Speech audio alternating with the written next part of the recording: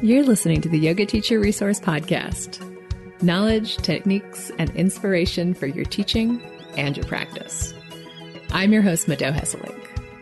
If you're a yoga teacher who loves learning, is passionate about spreading the benefits of yoga, and desires more resources to support your teaching, you're in the right place.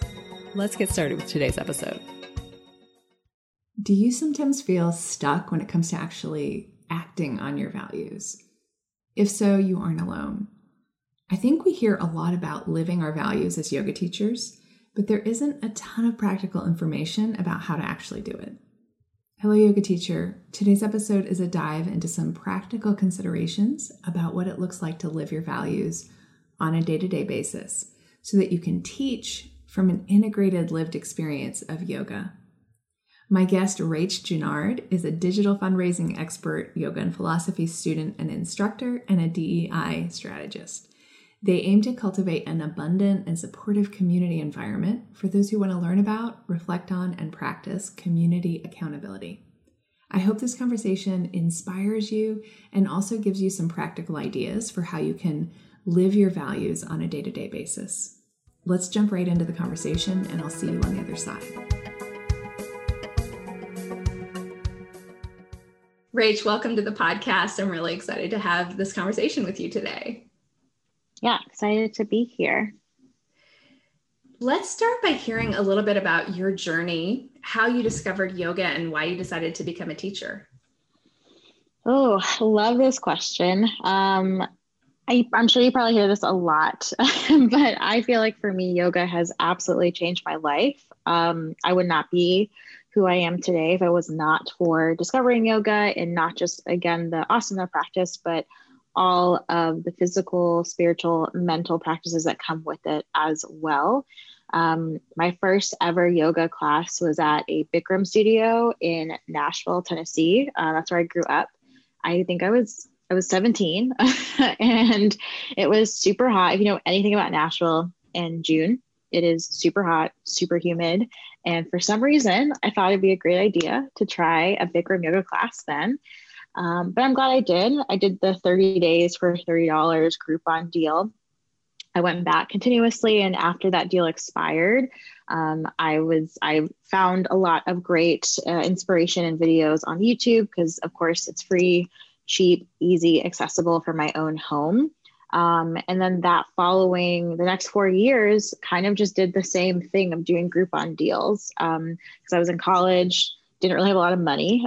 So wanted to find the best way possible for me to continue this practice and see what I can find out of it and see where it would take me. I did end up taking my senior year of college a yoga class because I needed a gym credit, which is weird that you need a gym credit for undergrad, but I did that anyway. And it was funny because even in that particular practice, I found myself like really struggling with the physical, really struggling with sitting and just taking time for some breath work. It was only 60 minutes a week, but I found a really hard time committing to that. And I really didn't solidify my yoga practice until I moved to Boston in 2016 in May. And this is something that a lot of people don't really talk about, I think, openly, but I was very lonely after graduating undergrad. I moved to a city where I knew no one and I started a new job. It was very stressful at the time. And I wanted to find something I wanted to have something that was constant. And unfortunately, as we all know, like yoga can be very expensive. So I ended up doing kind of like a work study with this yoga studio that I found where I would just clean the studio once a week and for a discounted membership. And that was the way I was able to kind of afford that. I was going consistently every day because outside of work, I didn't really have anything to do. Didn't really have any friends, right? That I could meet up with in person anyway. So that was kind of how I fell into a more deeper practice, which then led me to sign up for my first 200-hour teacher training with the studio. And in that process, it was pretty accelerated. It was with Core Power Yoga. And it was pretty accelerated. If anyone knows anything about that, it's about 8 weeks and you meet 3 times a week for 3 hours and you're expected to like practice essentially every day sometimes twice a day. So it was a lot. It was like an accelerated 200-hour. And within that, I definitely fell really hard for the asana, right? Because that was their main focus. Once I finished that training, I still felt like something was missing. So I took it upon myself to really dive deep into some more yoga philosophy texts, getting into trying to incorporate this into my daily life of, okay, what would a daily sadhana look like, right? Like what could I dedicate 10, 20 minutes to? And I didn't really know at the time when I was going through teacher training that I wanted to teach at the end of it, or I wanted to like create what I have created at the end of it. But I just knew there was a certain calling that I've always kind of felt like this particular conduit for folks to come to me and to share my expertise. So I wanted to see what it would look like for me to kind of take the seat of a teacher as well as a student, because it's always constantly evolving. So going through my first training really kind of propelled me into this new philosophy where yoga is not just a 60-minute mat practice. It is a full 360 holistic lifestyle. And I'm so grateful to incorporate it also with my own experience with my Nigerian roots, with my ancestral practices, and within my own community. A lot of folks come to me, especially now, being in COVID and staying at home, wondering like, okay, well, what kind of breath work can you help me out with? Because I'm just really stressed. I'm really anxious with work. And also with the physical part of it too, letting them know that you don't need to, get down downward facing dog every single day. Like here's some really simple stretches you can do at your desk. Because I know we all know how that feels like as well. But it's been a really wonderful journey to start as just truly someone who is inquisitive about the process, just wanted to see what it looked like, and then make my way into being a teacher, continuing in my education. I've now completed my 300-hour training with Susanna Barkataki last year, So that has been really just fun. And also finding other ways to continue my education and what can yoga look like for me, and most importantly, my community. That's really big for me. What does your personal practice look like now? It definitely has fluctuated, I think, in the past year. I would say it's been consistent the last month or so. I'm sure I'm not the only yoga teacher that feels this way, but it can be hard to practice in just a virtual space. So for me, I have committed to kind of taking classes once or twice a week from other yoga studios and yoga teachers that I really like. And then, like I mentioned in the beginning, dedicating myself to a daily sadhana practice. So waking up in the morning, drinking a glass of water, going to my altar, taking some time in silence, whether that's 1 minute, 5 minutes, 10 minutes. Also, if I feel called to it, drawing a tarot card. And then some days after that, I do go into a physical asana practice. So sometimes it's really just like 5 minutes, and sometimes it is 60 minutes. It really just depends on what I need. But not beating myself up about what are Western ideals of what my yoga practice should look like versus what I need my yoga practice to look like. And a lot of it also boils down to asking and checking in with my community. What support do they need? What support can I get from them? I also consider that my daily yoga practice as well. Tell me a little bit more about this silent time that you cultivate for yourself, because I think it's a big challenge for a lot of people, especially in the modern world where we have the ability to have input all the time. And it's like we rarely take the time to be silent. And when we do, it's often pretty uncomfortable. So I would love to hear from you, like, why have you built this silent time into your sadhana? And what is it like for you? I think when I first started my yoga practice, someone told me that the hardest pose ever was Shavasana. And I was just like, what are you talking about? After a really hard practice, that's the best part. I get to lay down and just feel everything soak up and let that feel good. But especially now with just being at home and only really seeing one other person, it definitely has been a grueling kind of practice of, okay, yeah, I have to really sit with what I didn't really want to look at ahead of time or previously, right?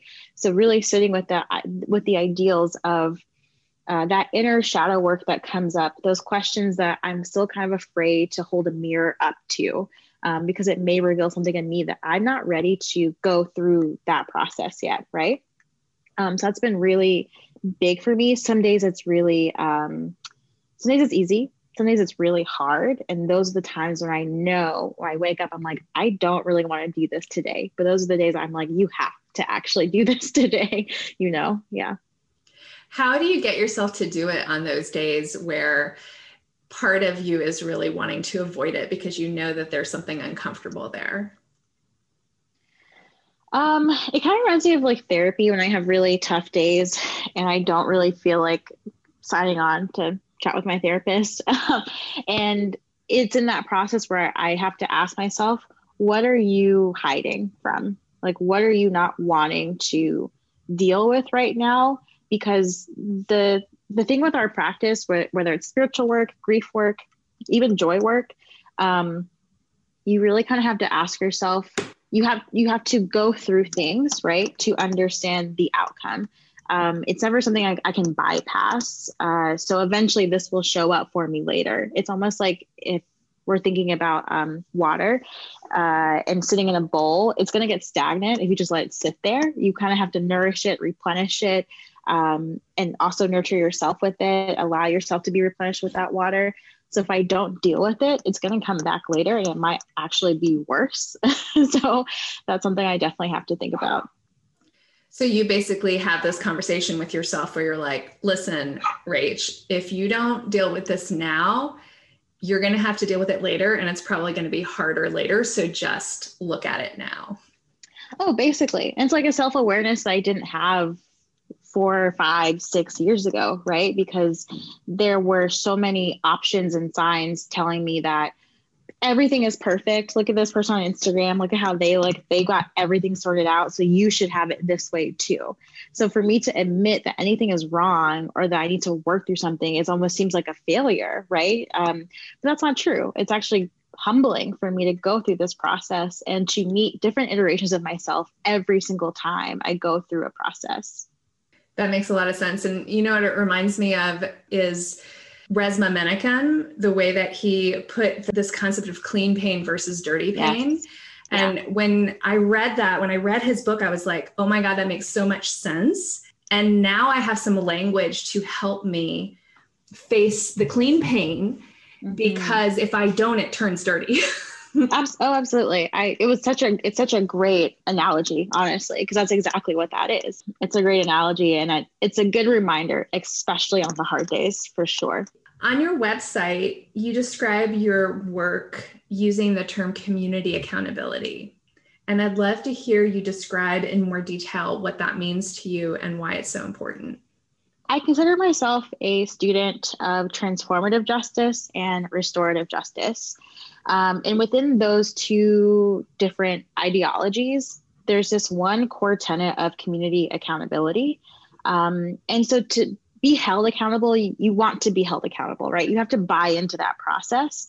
So if I mess up or I'm seeking help, I want my community to lovingly call me in. It will never be a call out. And in fact, when they do call me in, that's a blessing. It's great to have people who want to hold me accountable, to support me as I transform from one iteration to the next.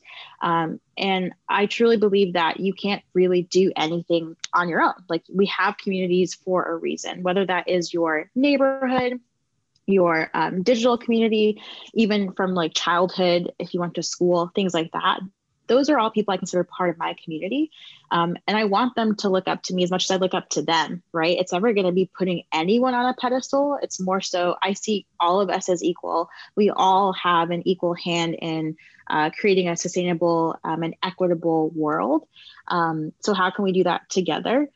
What I create is something that, for me, that isn't like, this isn't me saying this is the one end all be all philosophy, right? It's an idea I have. I want to cultivate that in community. I want to see what that looks like. Can we make it happen? Can we make it work in a way, again, that is inclusive and equitable, that gets other folks buy-in? It's not just mine. But I really consider that a huge core tenet for me of community accountability. And also if I say I want to do X, so let's say I really want to work on inner child work this year. And I said that to my community and they see me doing the opposite, right? Avoiding that clean or dirty pain, or not going through that clean or dirty pain. Then I want them to hold me, and I want them to hold me accountable, because I'm not going to heal on my own. There are certain things I'm going to go through a certain process of sitting in my altar and maybe crying my eyes out alone. But then to reflect on that and grow from that, that will be done in community. And I encourage folks to always come to me as well within my community with that. That's really beautiful. There's one thread from there that I wanted to pull out and inspect in a little bit more detail and just really emphasize, because one of the things I was hearing you say was almost that being called in, being held accountable is a sign of respect. And so that even though at first glance it might feel hurtful, or it might feel like, oh, you don't understand me, you don't understand, the full picture of it, to recognize that somebody taking the time to say, hey, look at this perspective, means that they care about you, and that they believe that you might be open and receptive to their message. That's kind of a huge, beautiful thing. And so I think as a human, just as any human being is going to have an instinct of feeling hurt when they get called out, like at least a little part of themselves, right? Of course. Yeah. That's the ego. Mm-hmm. Like you were saying about like perfection and how we need to present some front, or we need to present ourselves as being together, and we want to be respected and all of this, which is completely normal.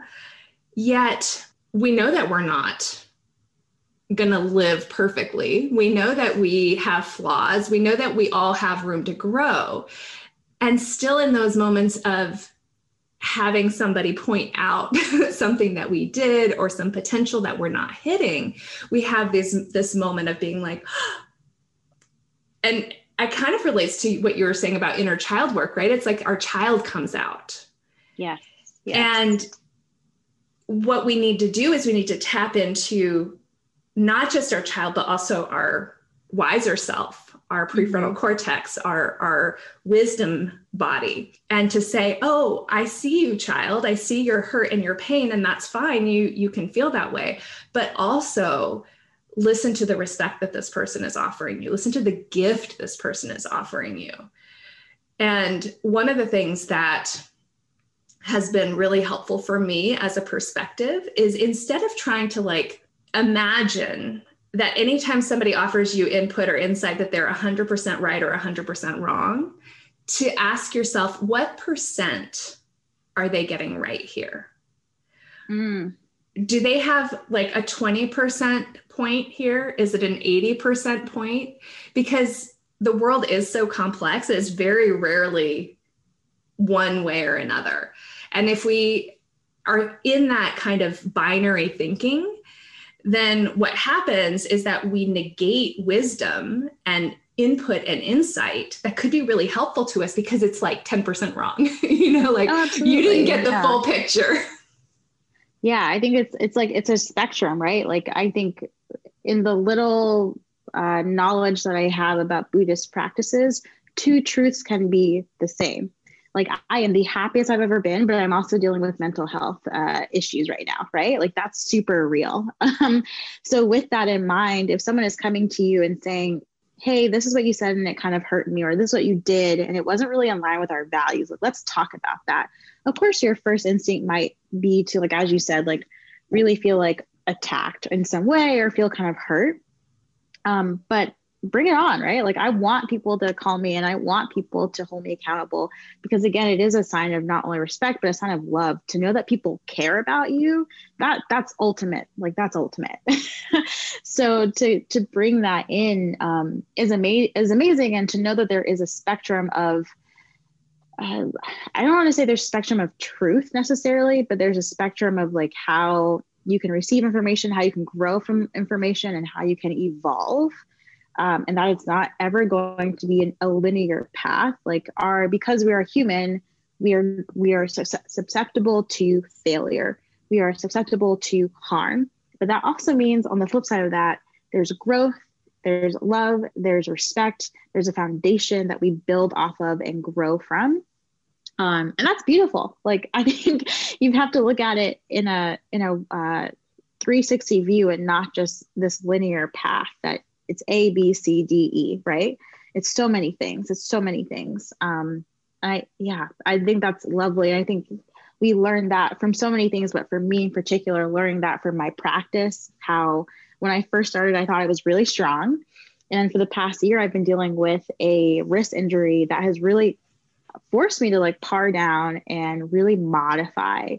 And what I thought was strong, right, is now a different version of that. There's resilience and strength in my practice deeper than what it was 4 years ago. And that's amazing. That's amazing. I love that.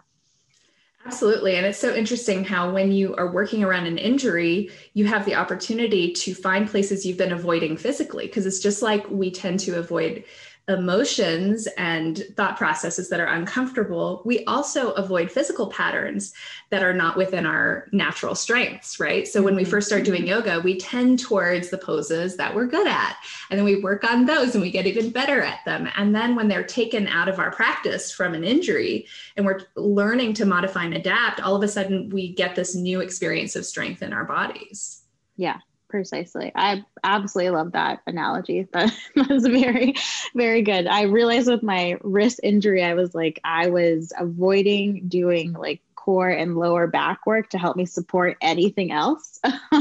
So that has definitely been a fun journey. I'm not going to say challenge. It's been a fun journey and a fun process for me to learn more about myself too, and like how I carry things both physically, emotionally, and mentally. I love that. I want to hear a little bit more about the community accountability. Specifically, do you have any structures that you teach around this? When it could be from either direction, right? If somebody comes to you and they say, hey, I've got something to say to you, I want to share something with you. What advice do you have for people listening to put themselves in a space where they can really be receptive to hear the lesson?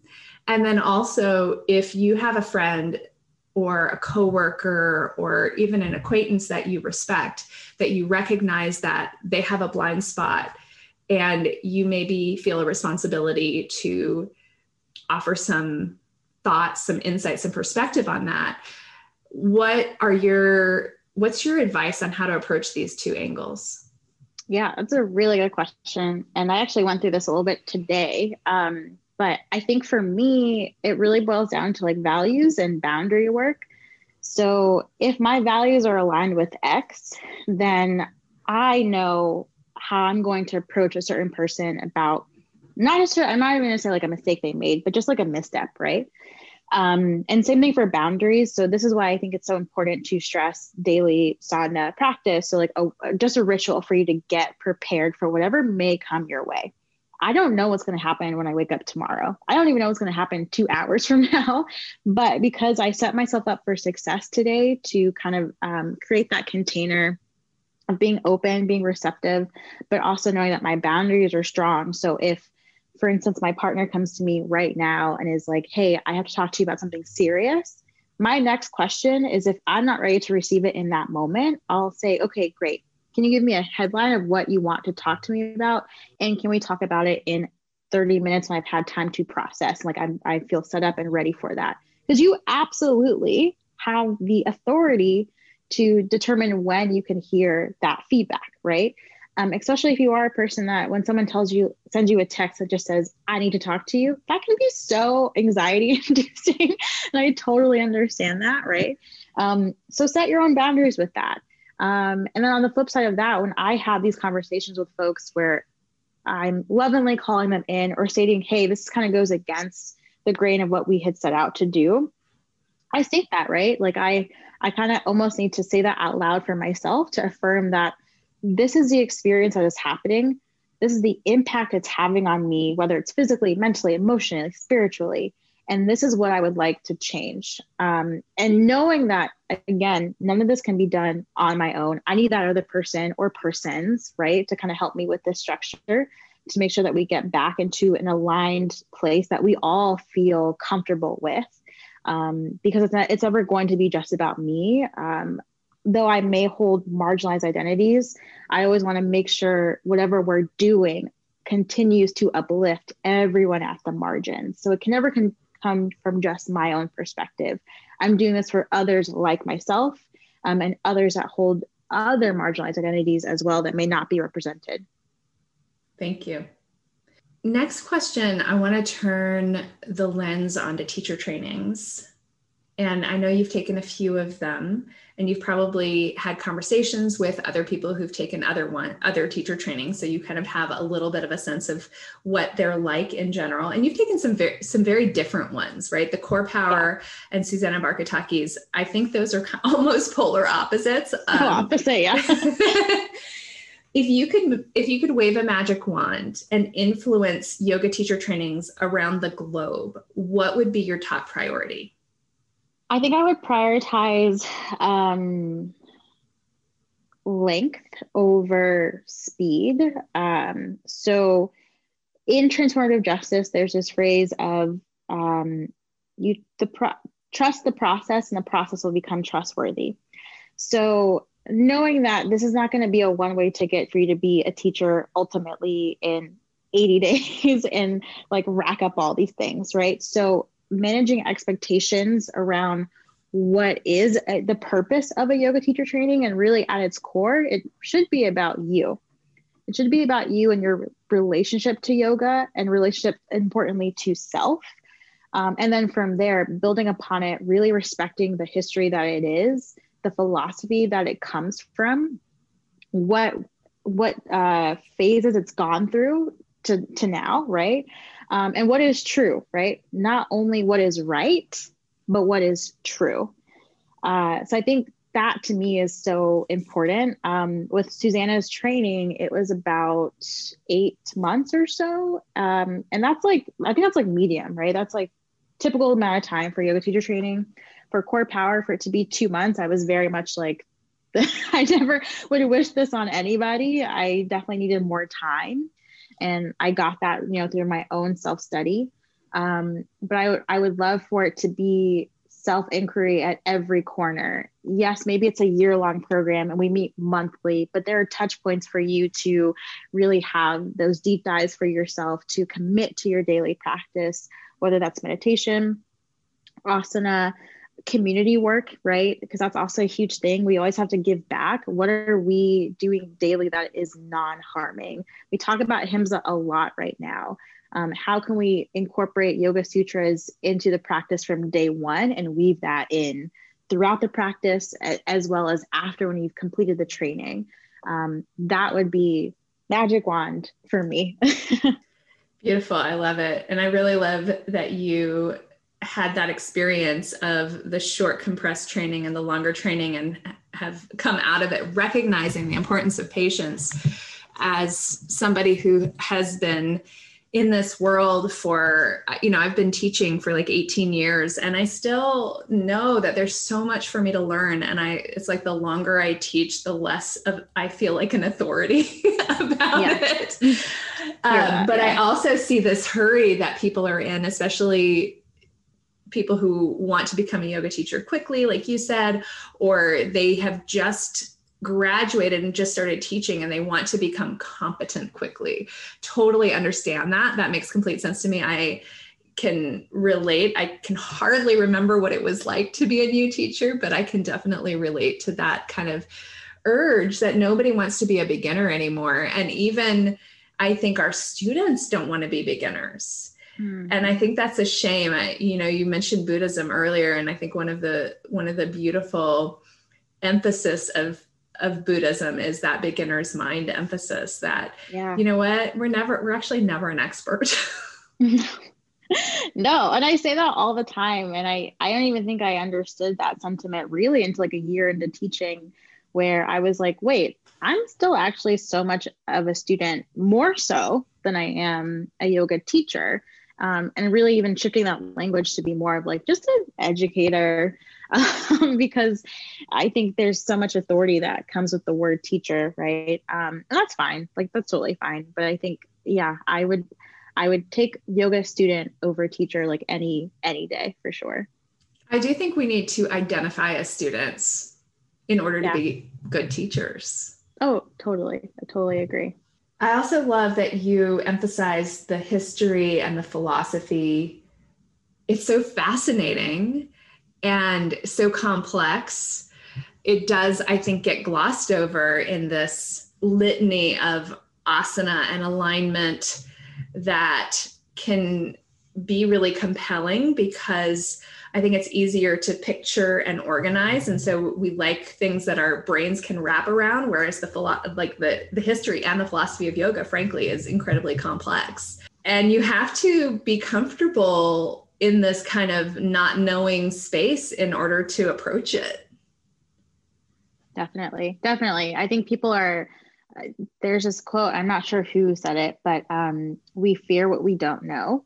So if you walk into this process and it's not completely laid out for you, of course you're going to be hesitant. And I totally understand and align with that, because I'm definitely that person who would describe myself as, I need to continue to evolve. I need to get that certification, this certification, take that training. And really it's like, what do I already know that I can just offer where I'm at? and be okay with saying, this is who I am, version 1. Next year, I may be version 3 by this point, right? And that's totally cool. In fact, I want to be many versions of myself with many like textbooks of knowledge within me. I love to be that forever student. I'm constantly interested in what else I can learn to incorporate into my life. I've always had this fear of going back to school because I hate getting tested, but I love learning and I love writing about it. And that's something to me, I'm like, this is why yoga trainings are probably better for me, because I can just take the training and I am just learning. It is a lot of self-inquiry and there is no grade at the end of it. So that's probably why I'm so drawn to this aspect of yoga philosophy as well. Yeah, that makes complete sense. I also wanted to circle back to a concept that you brought up a little bit ago, which is the concept of truth. And this is such a big topic. We could probably have like 10 1 hour long podcast episodes about it. But in a nutshell, when you said finding out what is true, how do you do that? How do you find out what is true? I think it's a perspective shift. I think a lot of times I'm looking at something, so I'm so close to something, like it's right in front of my face. So to me, that looks like that is my truth, right?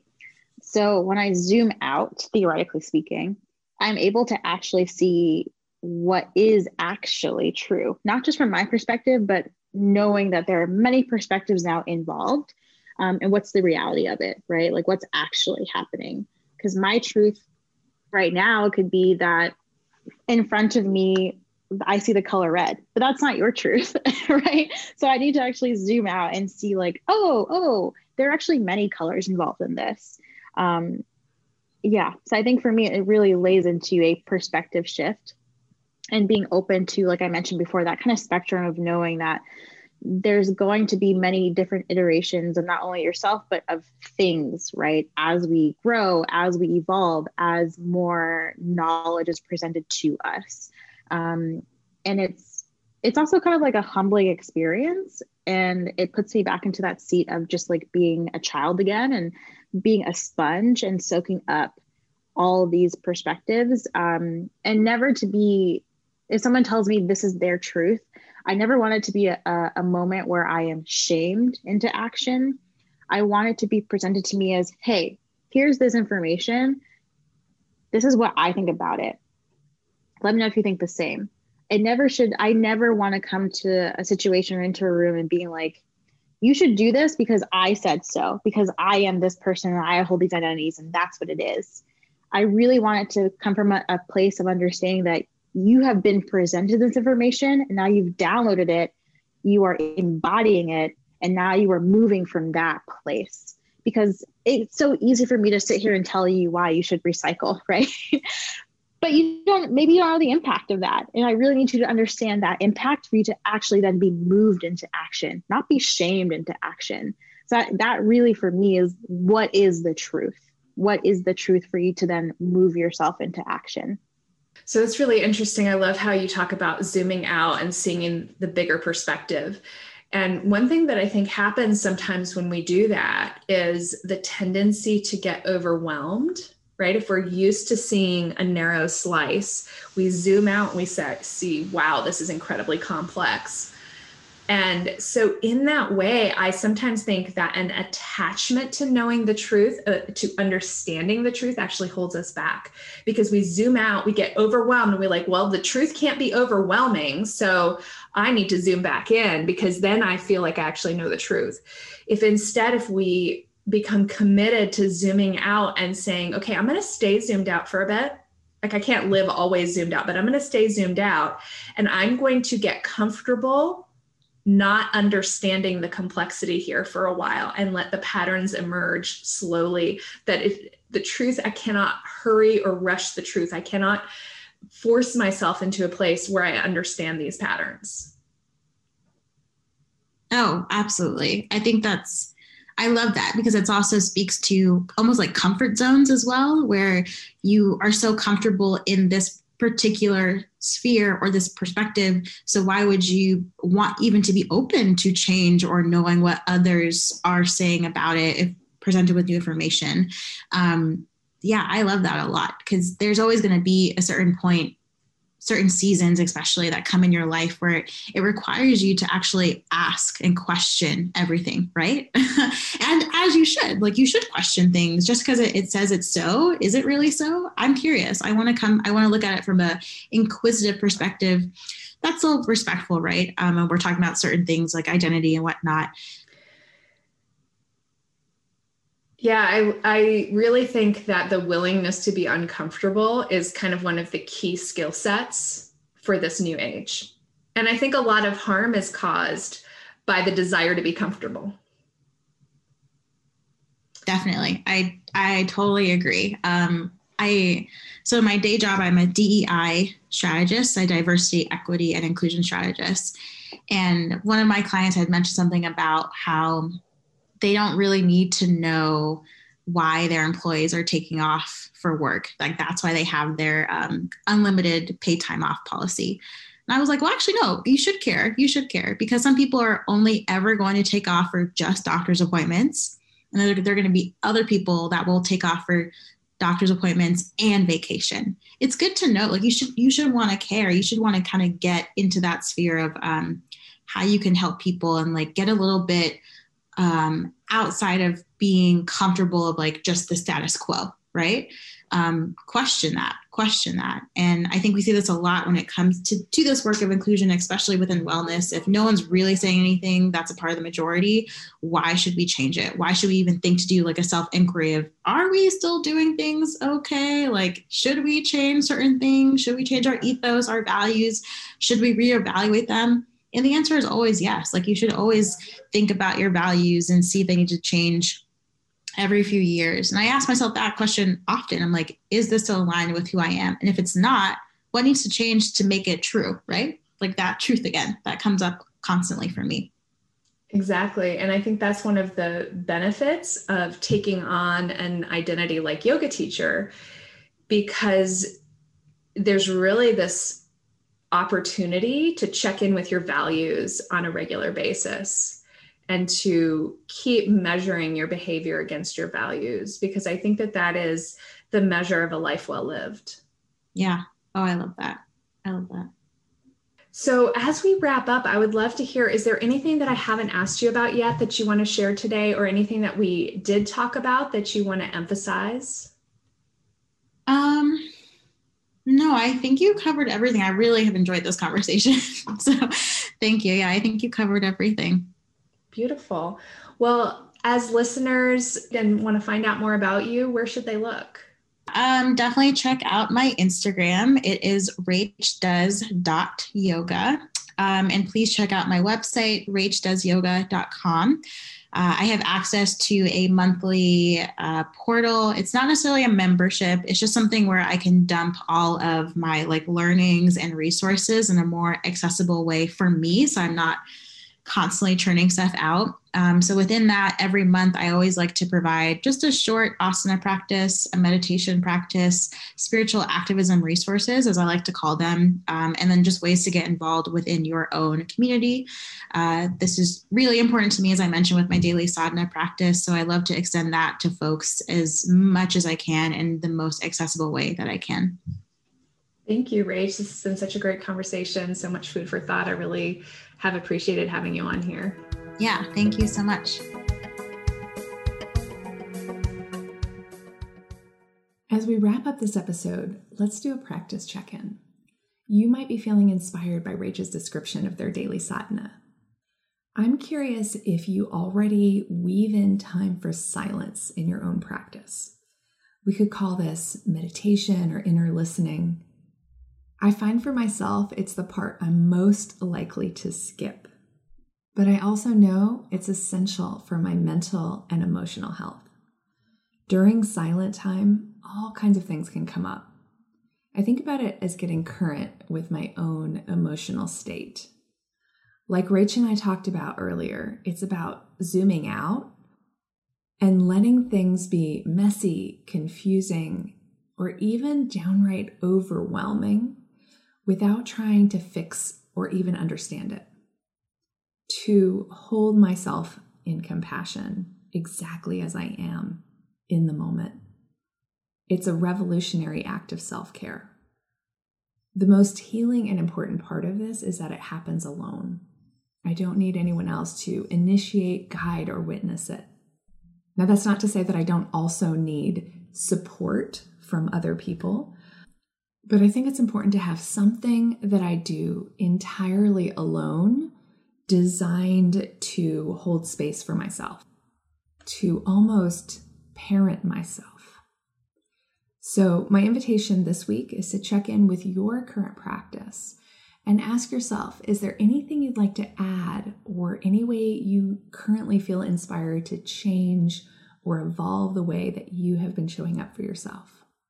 That's all for today. As always, thank you so much for listening, and thank you for caring enough to teach yoga.